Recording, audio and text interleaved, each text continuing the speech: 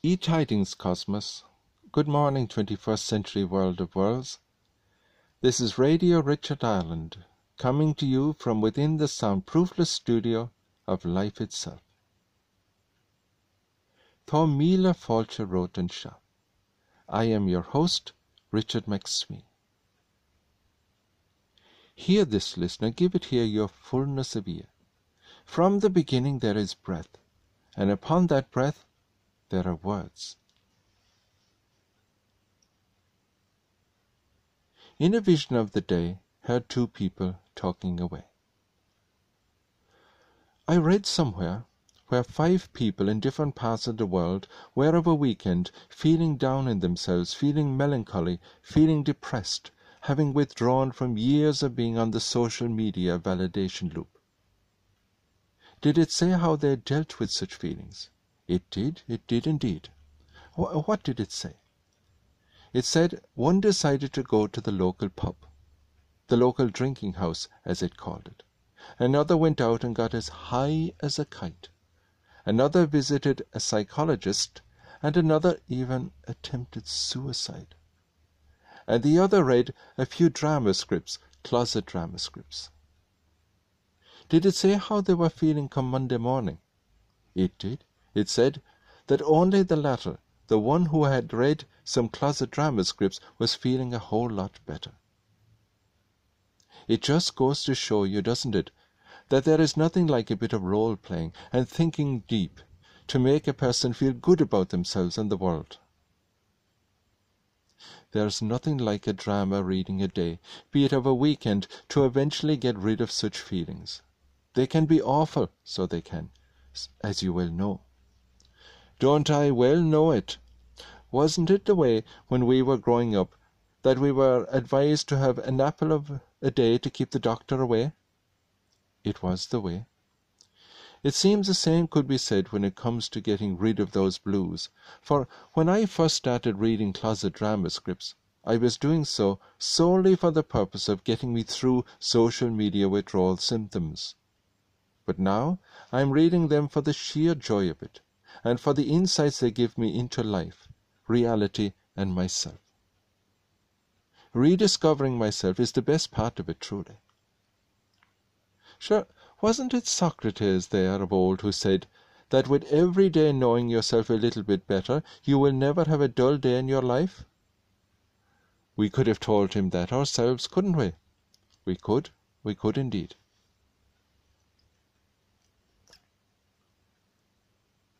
And the sage in the digital age speaks of the philosopher of old, saying, "A mother and a toddler," he said, "were sitting in the shade of a tree happily playing childlike games with each other. And the mother was pointing with her finger to different parts of her face and asking the toddler to name what it was. And this went on for a while, until of an instant the toddler pointed to the air and asked of his mother what it was. And she, thinking he was pointing to a branch of the tree, answered that it was a branch. But he didn't mean a branch. So again he pointed to the air and asked her what it was. And she, thinking he was pointing to a cloud in the sky, answered that it was a cloud. But he didn't mean the cloud. And then she understood, and answered that it was nothing.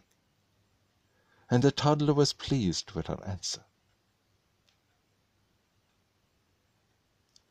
In today's broadcast, I'll be reading from Prince Hamlet, Tao Te Ching, and the true classic of Southern Taoist fragrance.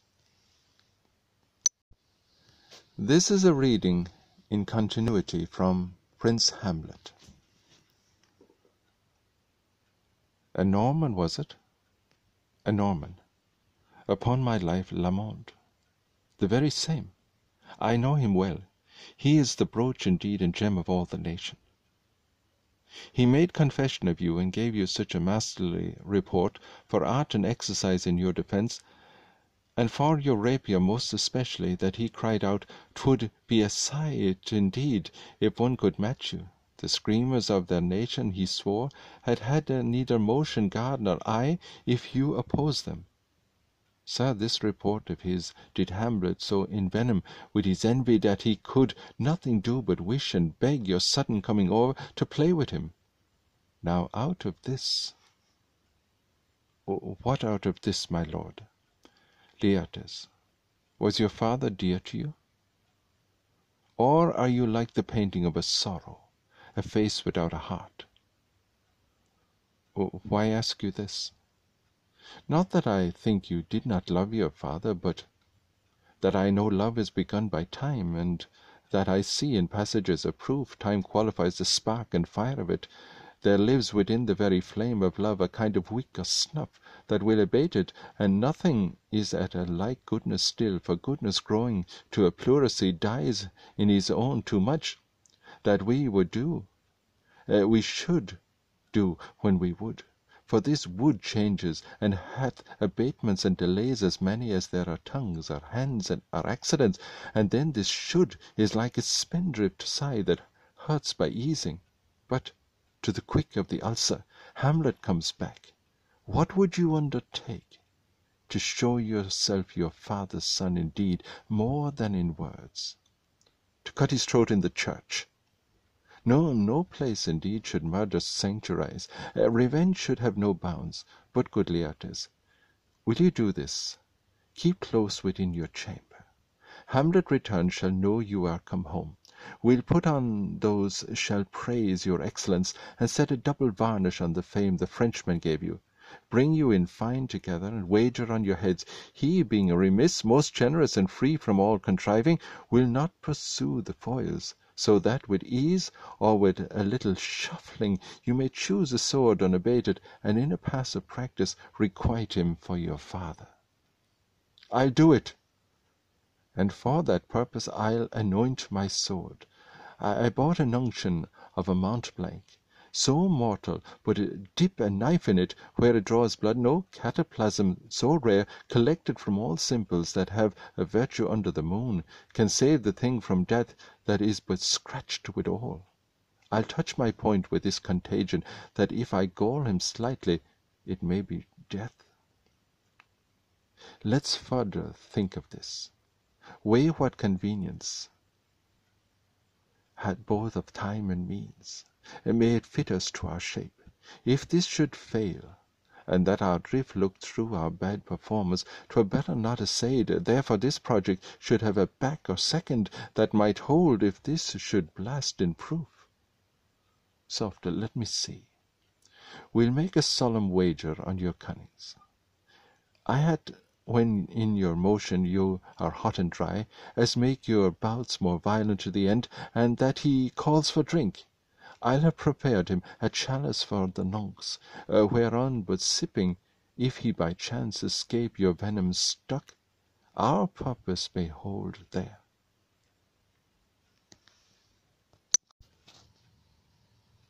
Dao Dai Jing, Installment 2.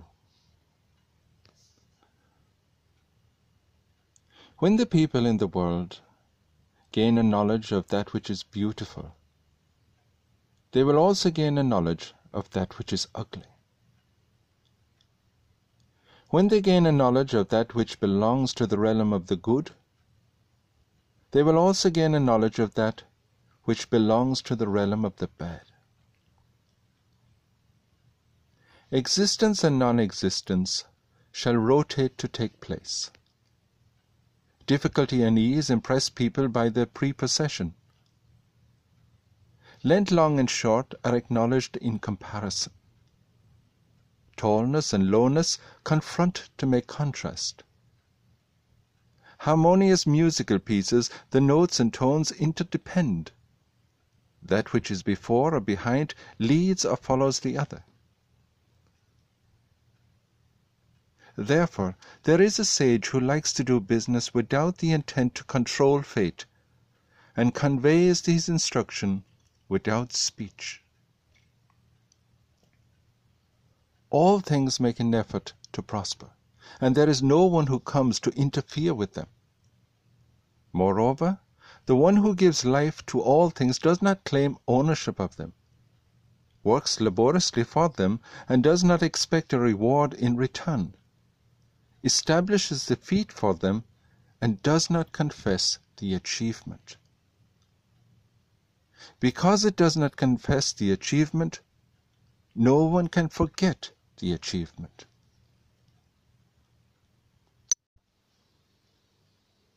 This is an interpretation, after my own fashioning, of some lines from the true classic of Southern Taoist fragrance.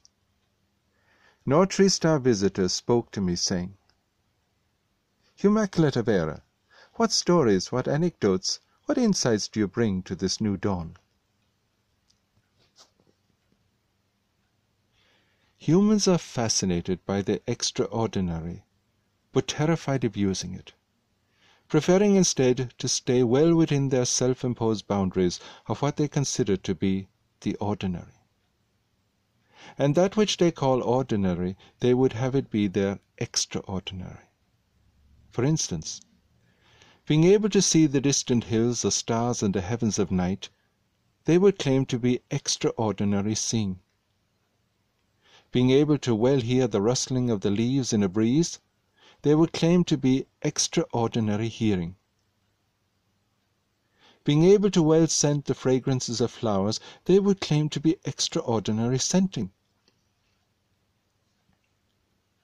Being able to well taste all the different flavorings in dishes, they would claim to be extraordinary tasting. Being able to well feel cold and heat, they would claim to be extraordinary feeling.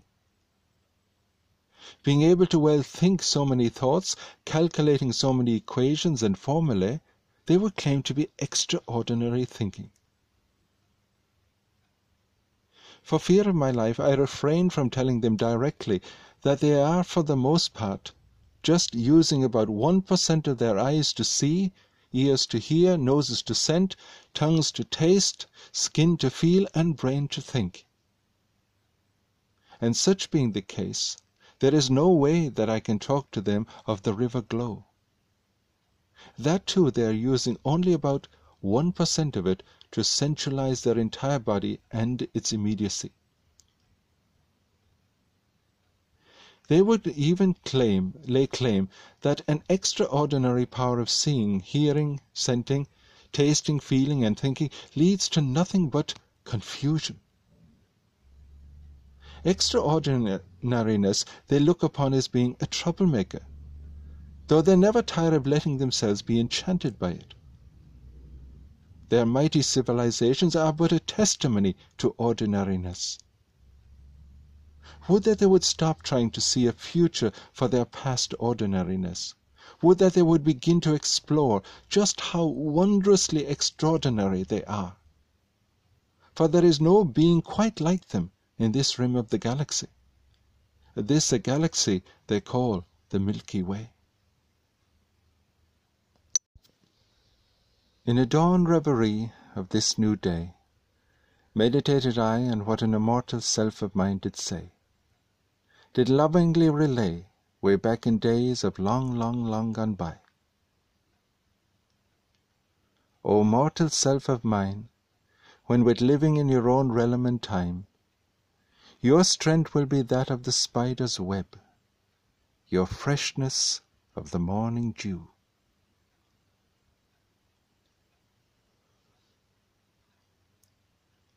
Remember whenever and wherever to bravely speak out on issues when you know quite well you ought to. Refuse to let yourself silence you. The upcoming repeal here on the Isle of Ireland of the 8th Amendment of the Constitution Act 1983, which acknowledges the right to life of the unborn, with due regard to the equal right to life of the mother, is such an issue in need of your courageous response. Say no on Referendum Day, Friday 25th of May, to the making of a law that would fast-track us as individuals and as a people to inhumanity. The beloved lives in the wombs of tomorrows will to us in their own way be eternally grateful and ever so proud of us.